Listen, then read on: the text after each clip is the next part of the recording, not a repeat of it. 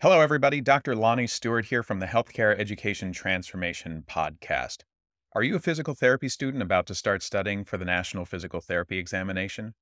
Or maybe you're a professor, a program director, or clinical instructor who teaches DPT students preparing for the NPTE? Either way, we would recommend checking out our sponsor, NPTE Final Frontier, and the community they've built around preparing for and succeeding on the NPTE. That exam and the preparation that goes along with it can be long, tedious, difficult, and stress-inducing, but it doesn't have to be. NPTE Final Frontier has the tactics and resources to help address all of the usual barriers.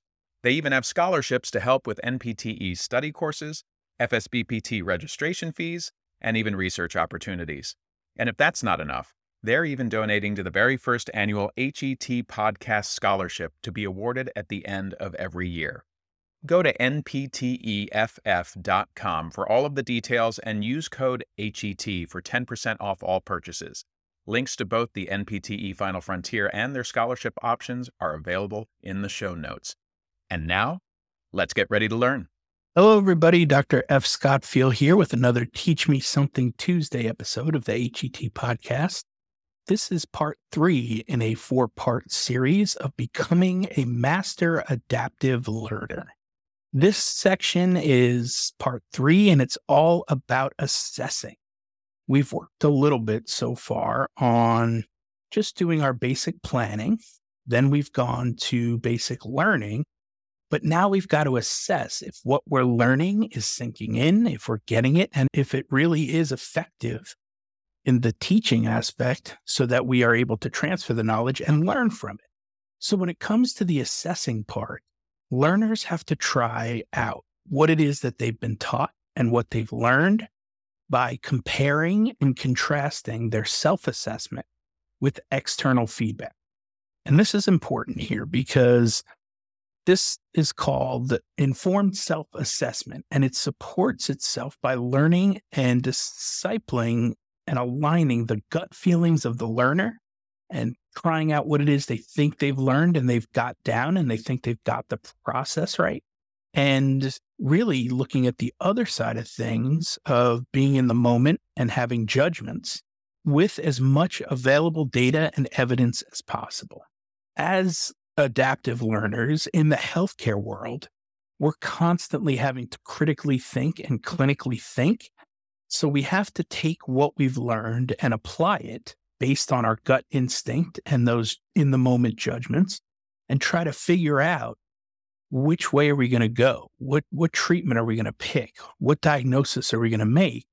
And how is that based on everything we've learned and what we've been taught?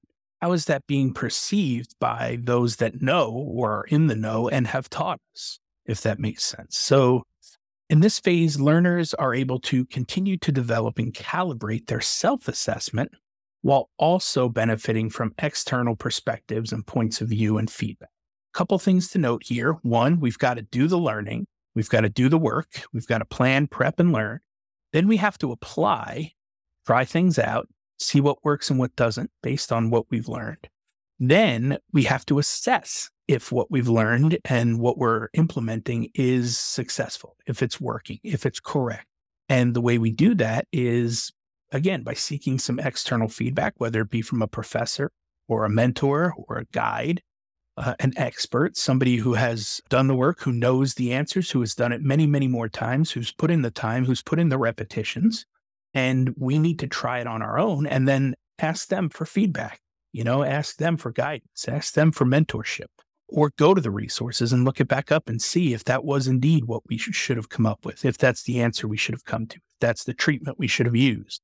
If this is done, we have to make sure that the external feedback, the external perspective and points of view that we are using and going to for that feedback and that guidance and that mentorship is expertise and authoritative. We have to make sure that it is somebody who is knowledgeable, who knows what the right answer is and the right technique may be, or the right thought process is, or the resource is valuable and trusted and true and peer-reviewed and self-vetted, right?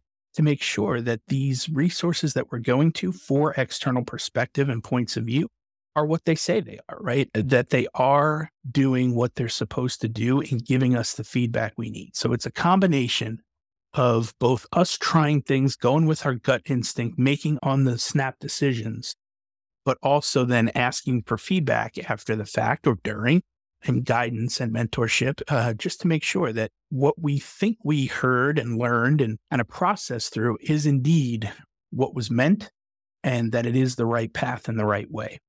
So that is the third part to this becoming a master adaptive learner. It's assessing. So I hope that was helpful, and we'll wrap this up on the fourth and final section of this 4-part series on becoming a master learner. Hope that was helpful, and we'll see you next time.